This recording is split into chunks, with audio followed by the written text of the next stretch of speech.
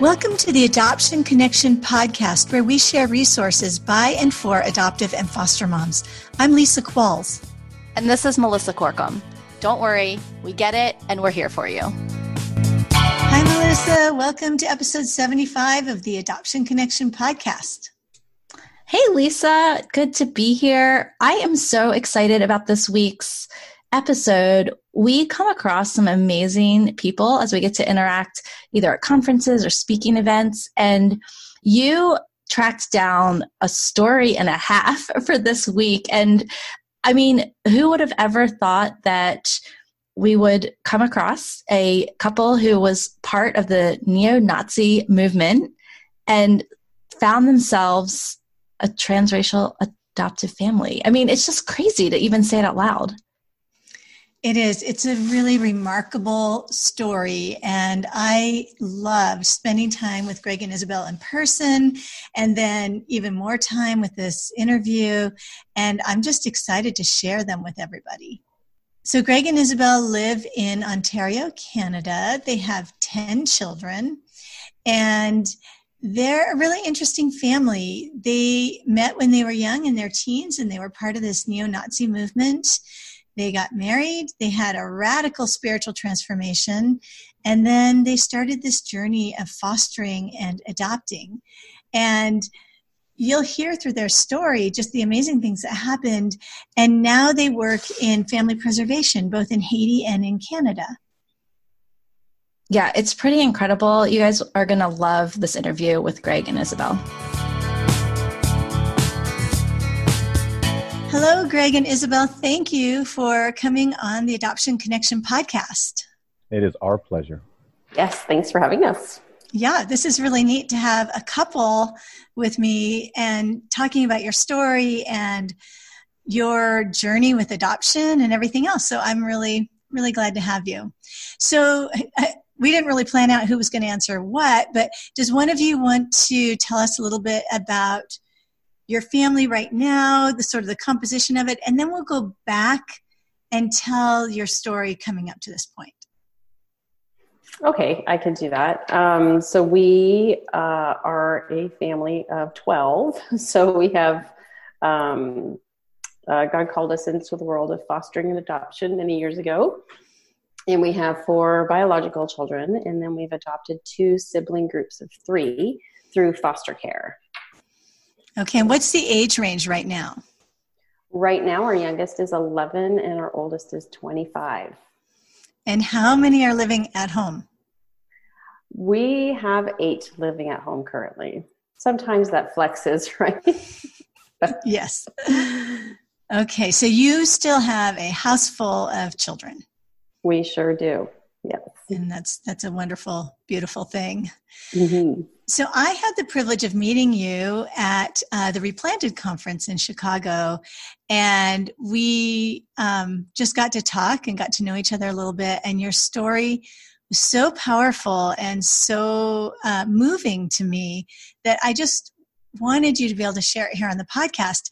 And I don't know, Greg, if you remember how we even started the conversation, but I mentioned that I was from North Idaho, and you said something about having been there. And I said, oh, it was so beautiful. What did you think? And then you shared with me why you were here.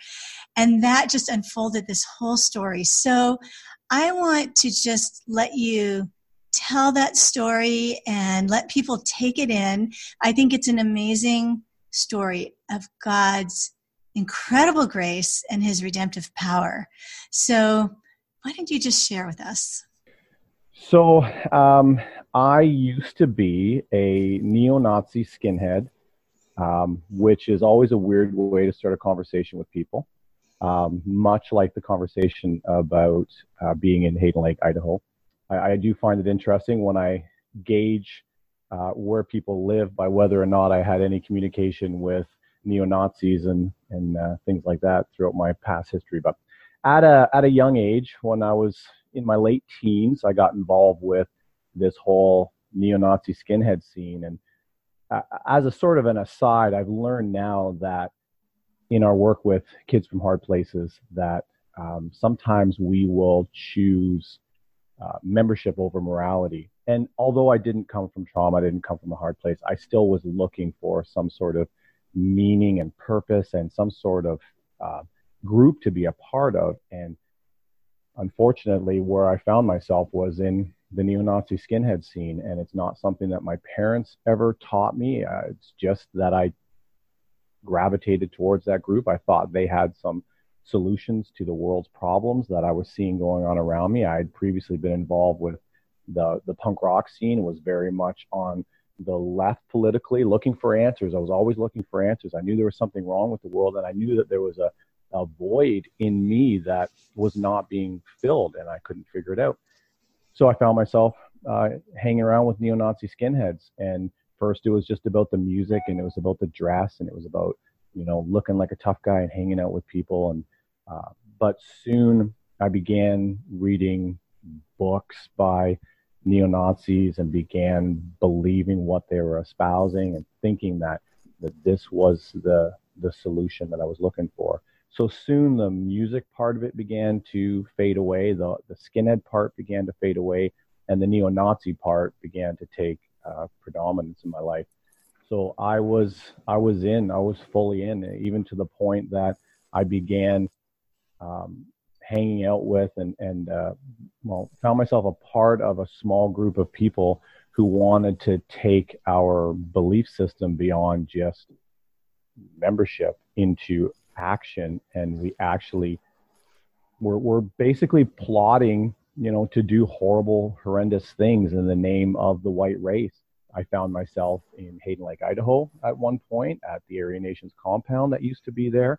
And it was there that I was introduced to Christian identity. And Christian identity is this horrible, horrible belief system that tries to blend Christianity and racism. And it espouses this view that when Israel went into captivity, that they eventually went over into Europe and founded the European nations, and that Europe's history is a history of Israel.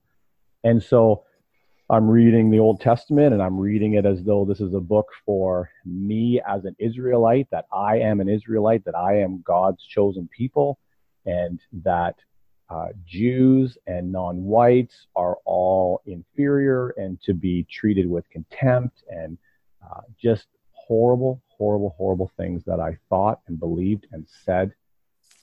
But I still credit that time with that was the way that the Lord, I believe, drew me to him through his word, because it was actually through reading his word that over time I came to see that what the Bible speaks of does not coincide with what I was believing. And I came to this point, particularly in reading Acts, where I see that God is not partial to one group of people, that it is not about race, that is in fact about grace. And so I came to this point where I had to choose, am I going to continue on in this belief system that I don't think I believe anymore, or am I going to submit to God's word? And I say it like it was a choice, but I know that when you come face to face with a living God, that you cannot turn away.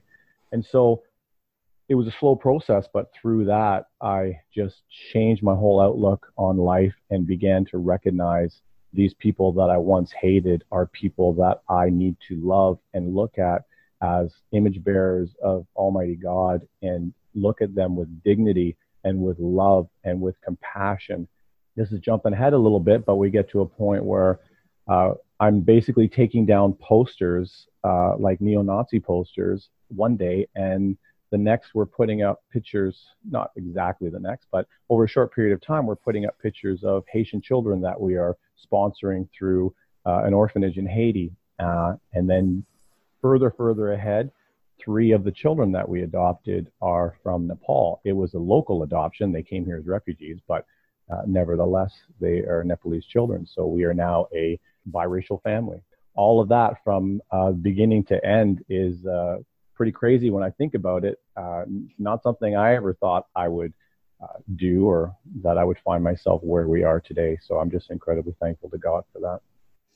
So I have so many questions when I hear this story, and and I've even heard it before. Okay, I want to ask how you and Isabel met, but before I ask that, I want to ask, when you came to this realization that what you had been believing was false and evil, were you afraid of losing your community? Were you afraid of being alone? How did you make that bridge? Because that is so much a part of the membership and the belonging, right? Well, it was made easier by the fact that by this time, Isabel and I had moved about 2.5 hours north of where we were living in the city, and we moved on to 50 acres with the primary goal of being able to hunker down while the world fell apart around us. So we thought we're going to raise children, we're going to raise goats, we're going to stockpile guns, and we're going to just wait for the world to fall apart. We thought Y2K was going to be the catalyst for that. So by this point, we had already turned our back or drifted apart from a lot of the people that we were with. The part of when this group that I was with started to get serious, it basically came down to the very first act of declaring war was a bunch of guys went out and robbed a store with the goal being that was going to be the start of our war chest of the money that we were going to raise to buy guns. Well, they immediately got arrested with a very, very small take and went to jail. And that put a great damper on the whole movement that we were a part of. So some people moved out west and some people were in jail. And so it was pretty easy to pull away. And I'm really thankful for that. So Isabel, maybe bring us into where your story is and where you and Greg meet. So, Greg and I actually met at a Motorhead Slayer concert. So we kind of had the same group of friends, but lived in different cities. So we kind of knew each other, but didn't know each other well. And we both actually kind of had crushes on each other for quite a few years before we actually met and got together. But yeah, that's where we did meet the first time. And then we just kept seeing each other at parties and things afterwards. And then eventually we were both single in our early 20s, and then we connected. Yeah. How did you get involved in that whole, I don't know what even to call it. Scene is not what I mean. The movement. Yes. Okay, the movement. Yeah. How did you end up there? For me, it was definitely a sense of belonging over political. So again, like Greg mentioned, that membership, over morality thing. I was already kind of, before I became a skinhead, I was a punk rocker. So I had like the mohawk and was into that kind of lifestyle already. But then I think what I found in the community was that, in the skinhead community was that it was a connected community, and there was just a sense of belonging, and there was such a sense of loyalty and commitment and just things that I had not really experienced and longed for. So that's what it was for me, really, coming from a home where, my childhood was quite difficult. My dad had mental illness, and so my mom had to work all the time. So it just kind of left me alone a lot. So again, all those things of just that belonging appealed to me, and having that connection and sense of community. That's what drew me to it, really. Mm-hmm. Again, I think that connection piece is so huge, and when we don't grow up with that feeling of being connected and having a secure family, like you seek it somewhere. Right. Yeah, there's a void. In the best places. Right. There's a void, 100%.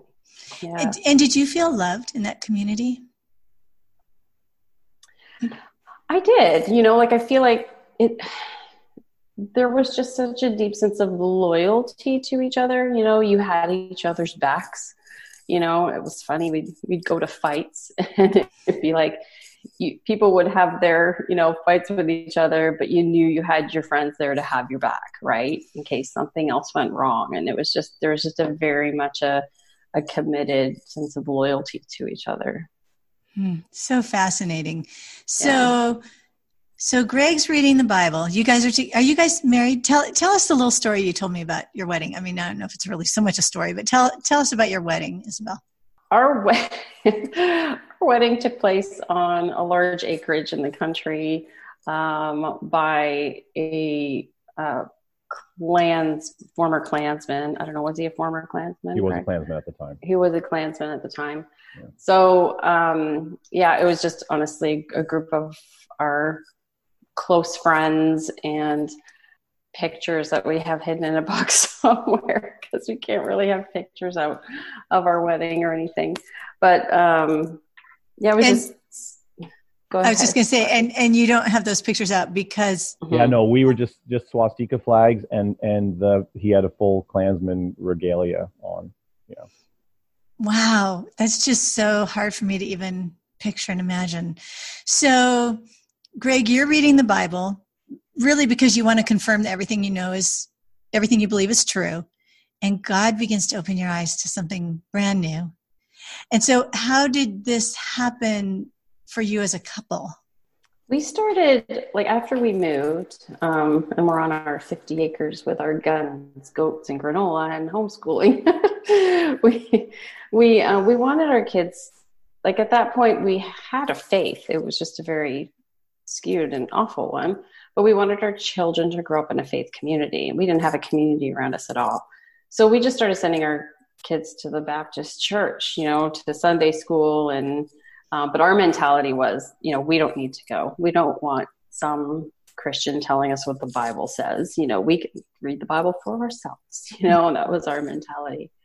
But for me personally, it was more meeting Christians. I just had never met Christians my whole life that had a true relationship with Christ. So I was beginning to meet these people who talked about, Jesus, and they knew him, they talked about the Holy Spirit, and it was just like they knew God or something, I was like, what is that? What does that even mean? So I just became very intrigued, and God used that to create a deep desire in my heart to want that relationship with him from viewing other people having that relationship. That was kind of the beginning of a deep stirring for me. So I think it was one day I was actually pregnant with our fourth child, very pregnant. One of my friends from the church had just left, and I was just going over in my head just how she was talking about, oh, the Lord did this and the Lord did that. And I was just like, I want that. I want this relationship with God that these people have. And she left, and then I went outside, and I just, very pregnant, fell to my knees, and I just started sobbing, and I asked the Lord to just be a part of my life. And I called out to him and told him that, I want this relationship. I wanted him to be my father. So even though I didn't even know a lot of what that meant, he just put that deep desire in my heart. And then I think it was about 3 weeks later, my daughter was born. We had a home birth, and I had hemorrhage during the home birth, but it was something that the midwives were able to get under control. But then 3 weeks later, I started hemorrhaging at home again. And so I had this completely irrational fear that, if I go to the hospital, I'm never going to have any more kids. And we did want a big family. It's something that God had put on our hearts before, we knew we were going to have the family we were going to have. I had just had this irrational fear, and I was calling people I knew that, had a DNC, and just, is this safe? Are you still okay? And I got reassurance from everywhere that it's just a standard procedure, and I had nothing to worry about. But because my life had just been filled with chaos, it's all I really, really knew was chaos and anxiety. That's just obviously was my go-to. So that was actually the first time that I fell to my knees and I prayed to God, what do? I need help. And he gave me Philippians 4:6, which is the peace that surpasses all understanding, right? I went and I looked up the verse and I read it, and it was just like this supernatural peace fell on me that I had never in my life had felt. And it was definitely supernatural. It's just like a blanket just kind of calmed me. And at that point I knew I had to go to the hospital, and that I was going to be okay. I just had this assurance from the Lord that it was just what I had to do. Plus my life depended on it. So we went to the hospital, and I ended up going under for the DNC. And then I woke up and I could see Greg at the foot of my bed, and I could tell that he was very upset. So it looked like he'd been crying. And I just looked at him and I said, "Can I?" And he just shook his head, no. And while I was under for the DNC, they thought I just had some retained placenta. So they were just going to remove their retained placenta. They didn't realize I had what was called placenta accreta. So the retained placenta had actually rooted itself to the wall of my uterus. So when they went to do the DNC, my uterus ripped right open. So they almost lost me on the table because I had hemorrhaged at home, and then at birth, and then I hemorrhaged at home, and then my uterus ripped open during the procedure. So it was a very traumatic, chaotic experience. You know, they just kind of ran out to Greg. He had our daughter who was just 3 weeks old, and they told him what was going on. And they almost lost me. I think the most fascinating thing about it and how God works is that it was my first time calling out to him, right, as a believer. And my worst fear was that I wouldn't be able to have any more children. He gave me the peace to go. But what happened is what happened. Like that didn't stop. But yeah, he gave me that peace so that when I woke up, I still had that peace there. And I had a total confidence that it was okay, that whatever or why ever this happened, that God had a plan. And I truly believed and trusted in him at that point. Again, like that's a miracle because it was a great fear of mine. So, and I think that had a huge impact on Greg too, is just witnessing what God had done in that moment for me. Mm-hmm. Well, and for people who don't really understand very much about that sort of, I don't know what you would call it, but that sort of survivalist, separatist kind of thing, there is a deep suspicion of the medical community. Oh, yeah. And so, you know, and I understand this a little bit from my own background that, you know, you're not going to trust your reproduction to a stranger, right? I mean, that's why we have our babies at home, or, I mean, that's not the only reason, but I mean, I can kind of feel and imagine what you were thinking, that if I give my body over to them, they don't want me to have more kids. They're already going to think I have too many or whatever. And then what you feared did happen. And yet God continued to give you peace. That's really, it's quite powerful. Yeah. It's funny that you say that, because that is exactly what I said to the doctor when he came out to me. Is I said I was ready to fist fight him in the hospital, and he told me what had happened, and I said something to the effect of, "You probably did this because we already have 4 kids." Like, I was so irrational and so angry at him at the same time, and scared, right? And we're totally scared. Yeah. Very thankful for the Gideon Bibles that are placed in, you know, places like hospitals, because that's where I went to. I mean, I went outside, I prayed, I cried really, really loud in the car, thankful nobody heard me, and called the police. And then once I was sort of calmer, I went back in and sat with the Bible, because that's all I could do at that point. But that was sounds like it was a pretty pivotal story in your faith. And it also changed the whole course of your family and the direction you were heading, right? Because you were going to give birth to a lot of kids, and you were going to sort of hunker down in this space. What year was this by now? This was the year 2000. So you had survived Y2K. Yeah. Right. We didn't all die. Nothing happened. Yeah. We just ended up with a lot of freeze-dried soup. Yes. Okay. So now what's the next part of the story? Greg, do you want to take it a little bit from here? So Isabel, you know, she had a conversion, and it was real, and it was both scripture and witnessing it happen with Isabel that God used to just radically, dramatically change my life.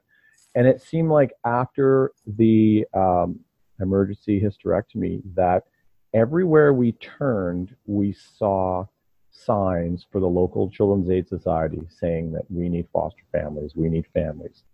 And I had always thought that adoption was a great idea, but I always thought it's for somebody else because we're going to have our own kids. We don't need to do that. You know, I was a very prideful person, you know, and before the Lord got a hold of me, and now I'm just a little bit less prideful, but he just seemed like everywhere we turned, we saw these signs. So we got involved, and we we approached the CAS and we said, what is your biggest need? Because we already had 4 children. We knew there's probably lots of other people out there that would love a baby and have not had the blessing of having a baby. So we said, what's your biggest need that's hard to fill? And they said sibling groups. So we said, all right, we're in for sibling groups.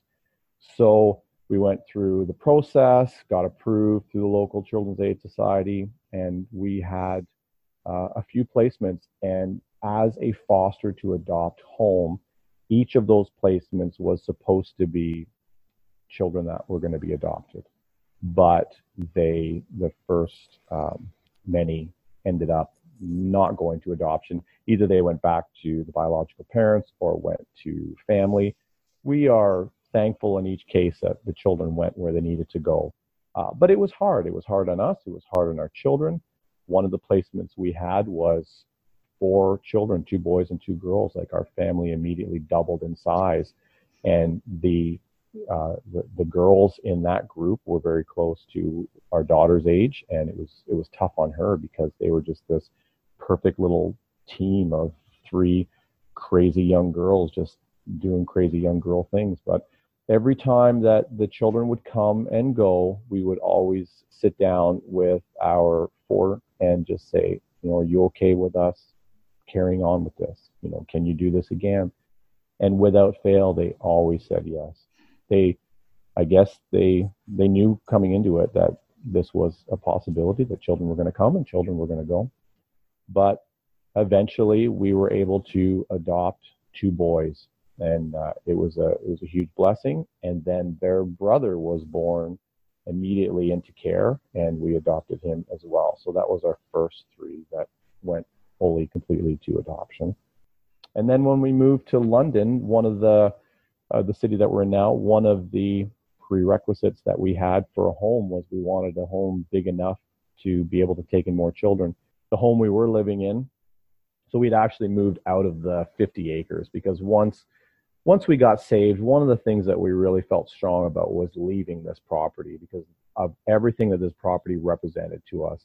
It was the opposite of what Christ would have us to do. This property was about self-sufficiency. It was about isolation, all these things that we wanted to get away from. It was the opposite of community. So we moved into a small town, and that was where we adopted the first 3. But then we moved to the city and wanted to buy a house big enough to take in more kids because our old house was like a 3-bedroom with 7 of us at the time, I guess. So, we moved here, got a big enough house to be able to take in more children, and almost immediately, it wasn't that long that we got a call for 3 kids from Nepal. And providentially, as it would happen, it was at the same time that the church we began attending here had invited me to go on a missions trip to Nepal. I didn't even know where Nepal was before all of this. So now in a matter of like months, we have Nepalese children living with us while I'm trying my best to get out of going to Nepal because I was not a missions guy. I don't like flying. I don't like foreign food. I don't like being around people I don't know. I'm quite an introvert. So it was the opposite of what I wanted to do. But I'm thankful that the Lord used Isabel to encourage / convict me to go. And so I did. And anyways, so I find that interesting that God did. He was actually super miserable to be around after he was asked to go to Nepal.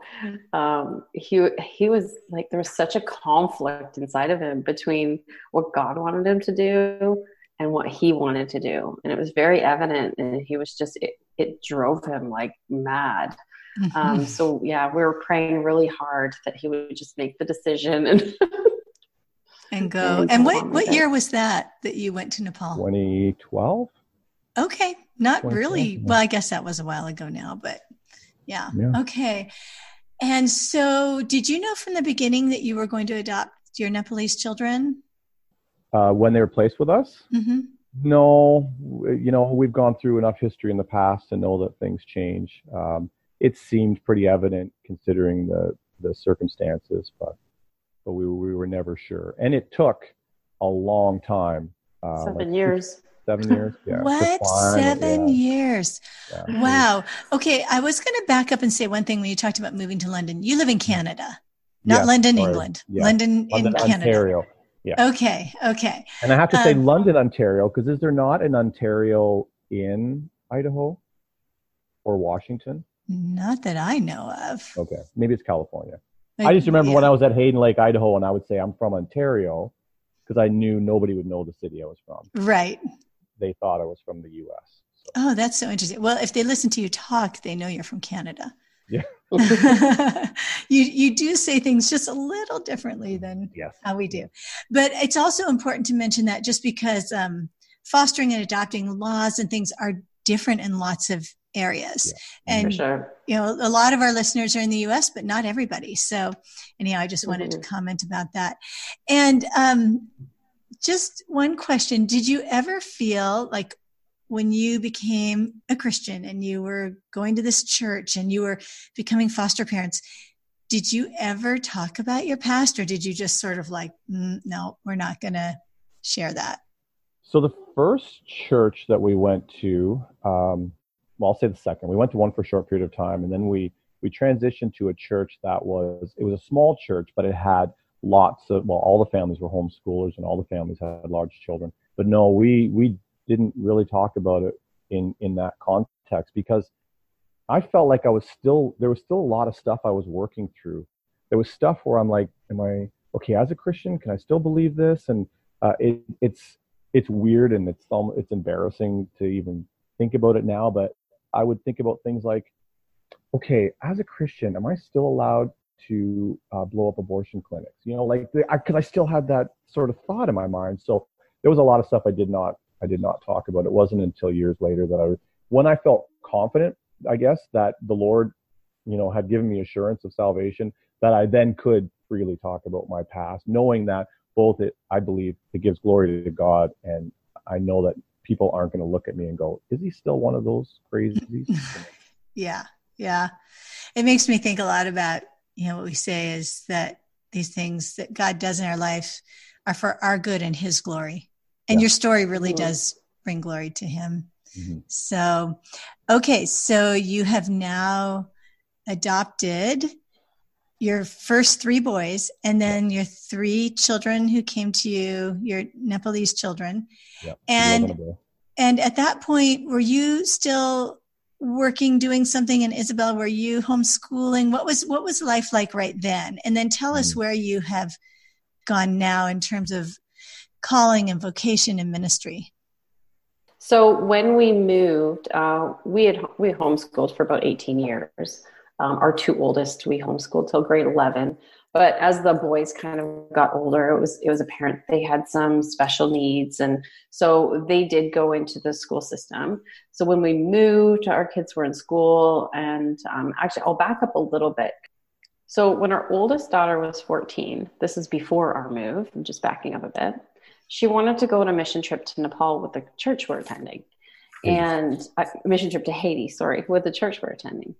And I didn't really know anything about Haiti. I knew that we were sponsoring kids to go to school there, but, I'd never really looked into it much. But so I went on the computer, of course, and looked up, and it was like red zone, don't fly. And I just told her, and our youngest had just been put in our care, and I just kind of told her, let's just pray about this, because she was 14. And I didn't see that I was going to be able to go with her. And Greg was not a missions guy, at all. There was no way Greg was going to go to Haiti. We just prayed, and God just made a way for me to go with her on this trip. So that was in 2009, and it was our first trip to Haiti.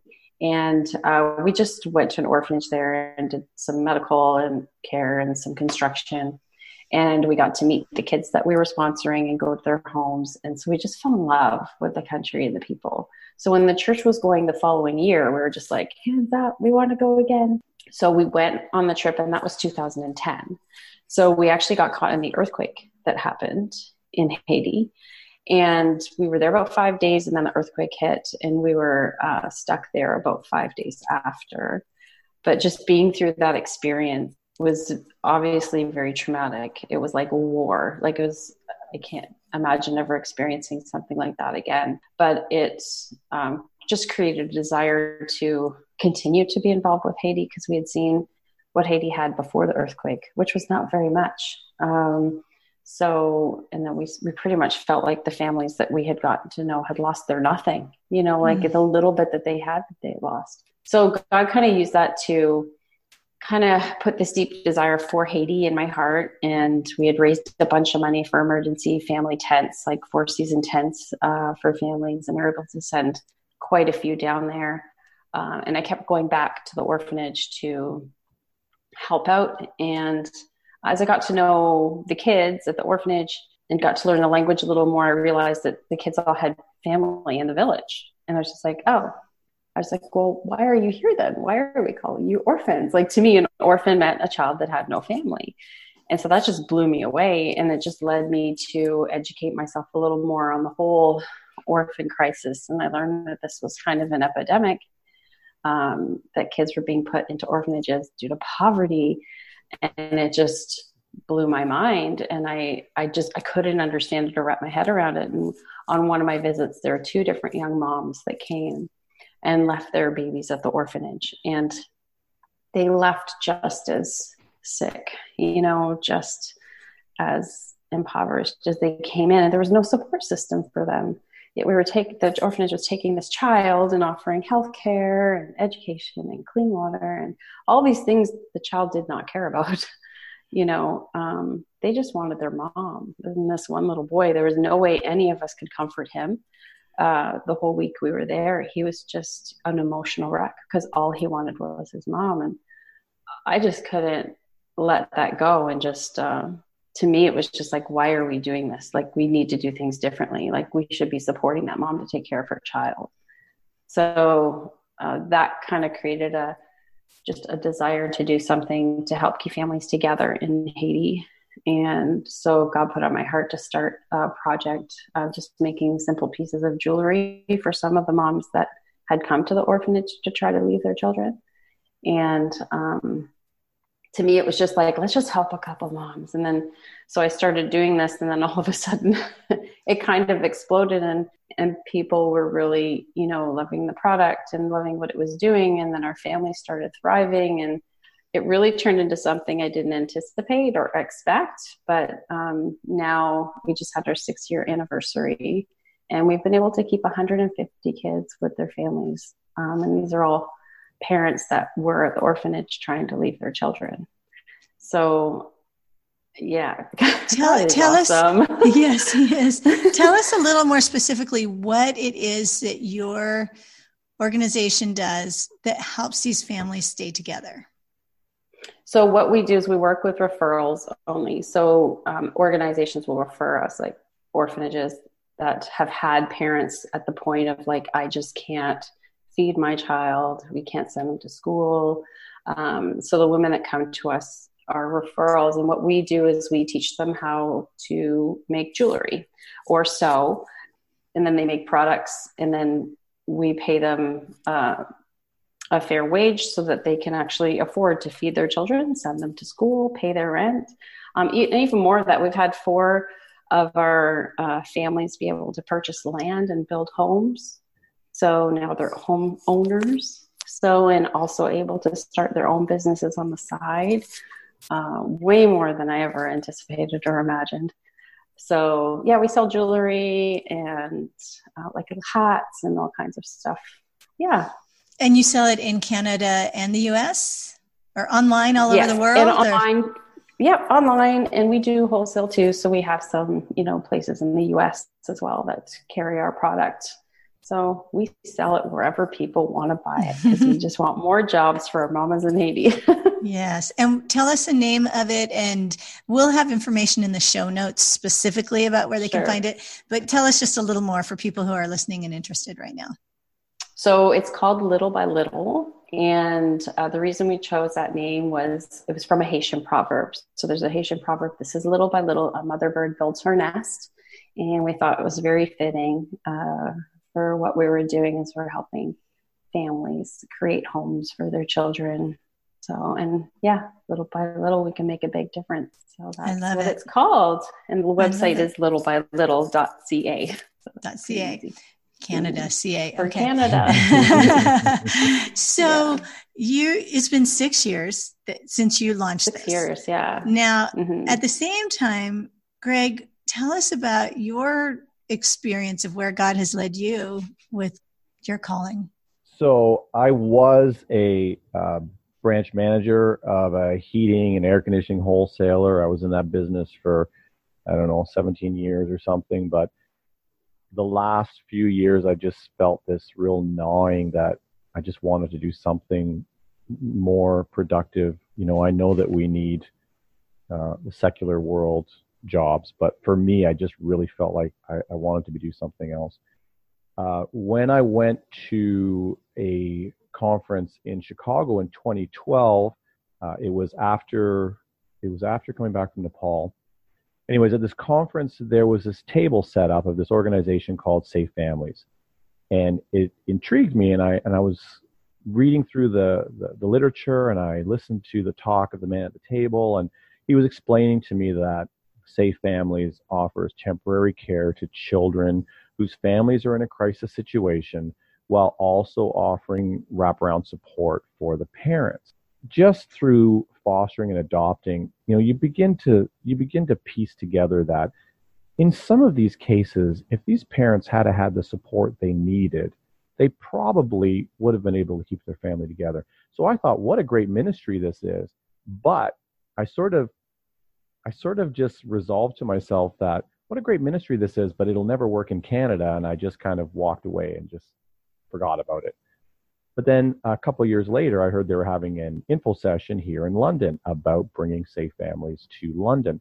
It had already been in Toronto since 2012, and which I didn't know about. But so I went to this info session and I listened to the director, Jennifer Francis, the director of Safe Families Canada, talk about the vision of the ministry and how it serves families. And I got so incredibly excited that at the end, they asked if there was people that wanted to take part in forming a steering committee to help launch Safe Families.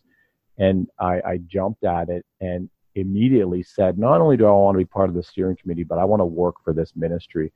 So it took us about 2 years to finally launch. And thankfully, they offered me the position. So I resigned from my previous employment. And we launched in April of 2017. And I think it's been going phenomenal. I'm incredibly grateful for not only the volunteers that have come forward, but also incredibly grateful for the families that I have been blessed to be able to meet and to walk with and to serve and to see the church just mobilized to help families stay together. So combined, Isabel and I often like to say that we advocate for family preservation globally through Little by Little and locally through Safe Families. It's wonderful. It's really, really fantastic. And I have not been able to be part of Safe Families because we do not have it in the state of Idaho. But what I do know about it is that it can meet a need so that children never end up in the system at all, right? And I think that is just, having been a foster parent, I think you're so right that so many people, if they just had the support and help and the education and whatever else they need, their children would never have entered the system. And I think once they're in the system, it gets really, really complicated. Absolutely.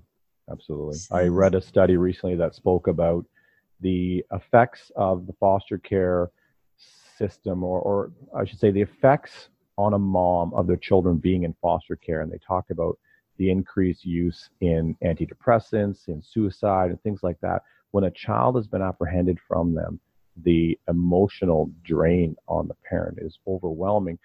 I understand there are some cases where there's abuse and neglect, but there's situations where we could be there proactively and offset that ever happening in the first place. Yeah. Do you have a story you could share with us? Oh man, I have so many. Family story.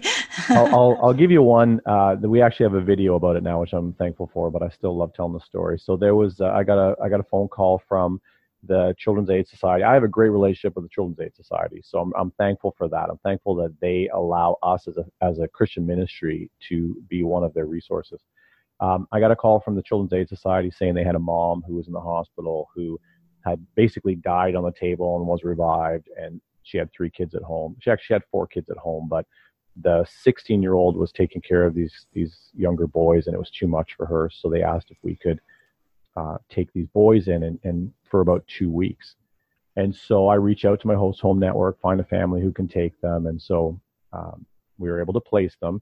Mom's in the hospital at this point, so I'm visiting her, and then I'm getting other people to go visit her. And at the same time, Isabel is sharing this story with her women's Bible study. And one of the moms, or one of the women in her study, is a mom who had gone through what this mom was going through.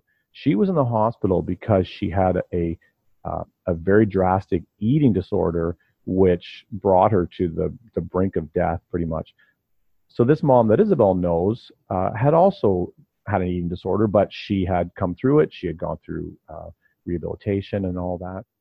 So I was able to match the two of them up. And so the mom from our church was able to walk with the mom through Safe Families and not only be a support for her, but also help her to make some tangible steps to be able to come out of that eating disorder, or at least, get to a point where she didn't need a 6-month to a year-long rehab, which it would have been too much for us to place her kids for that long, because these children have faced a lot of trauma and a lot of difficulties. So they were a lot for the host home. In fact, over the course of time we've worked with this mom, they've actually been in 3 different host homes, just because they do have some really high needs. But in the end, mom is now healthy. She is not fully healed, but she is probably 80% there.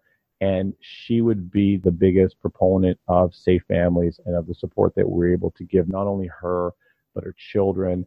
If I was to think about the amount of people that wrapped around her and her children, it would probably be like 30 people from the church who just in various different ways were able to serve her. So that's one of my favorite stories.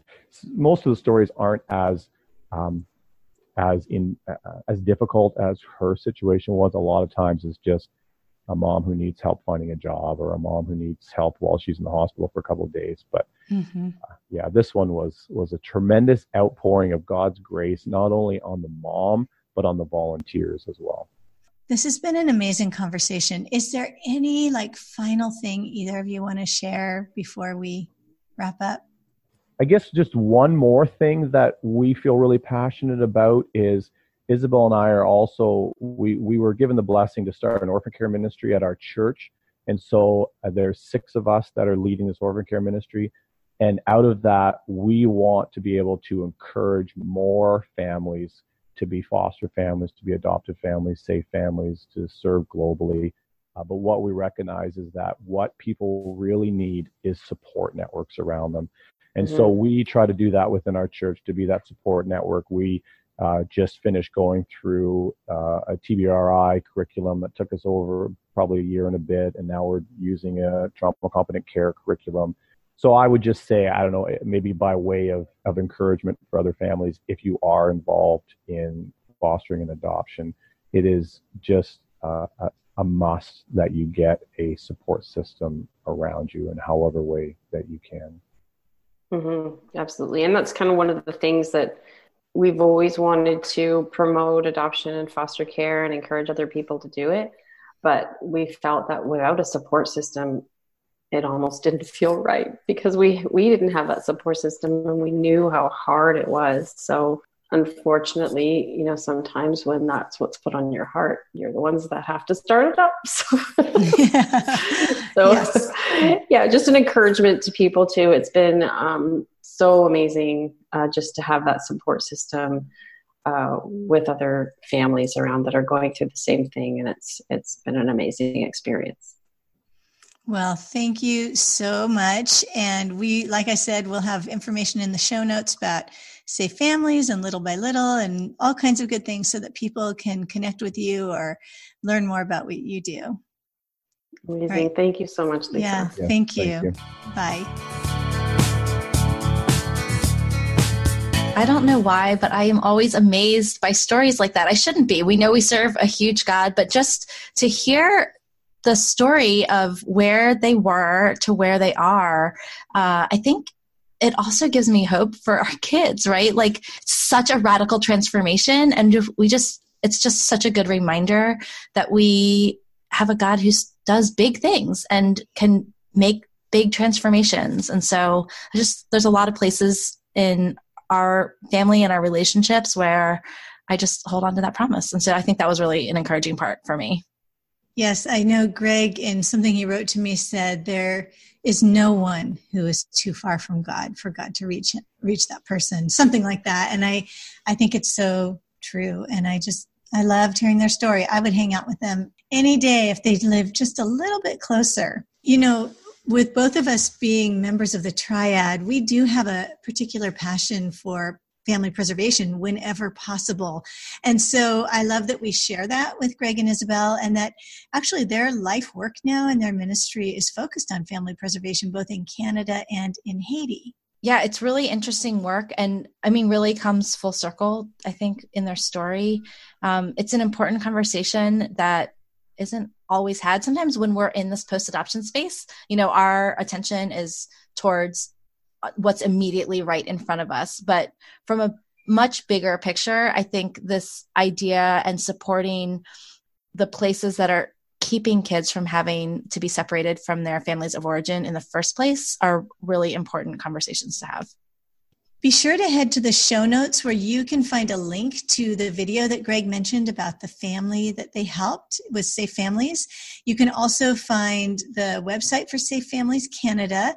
And then we have a video by Isabel explaining what her ministry Little by Little does and their work in Haiti, as well as their website. So there's lots to find there. We hope you'll go there today. You can find the show notes at theadoptionconnection.com/75. Before you go, we'd love to connect with you on social media. You can find us on Facebook or Instagram as The Adoption Connection.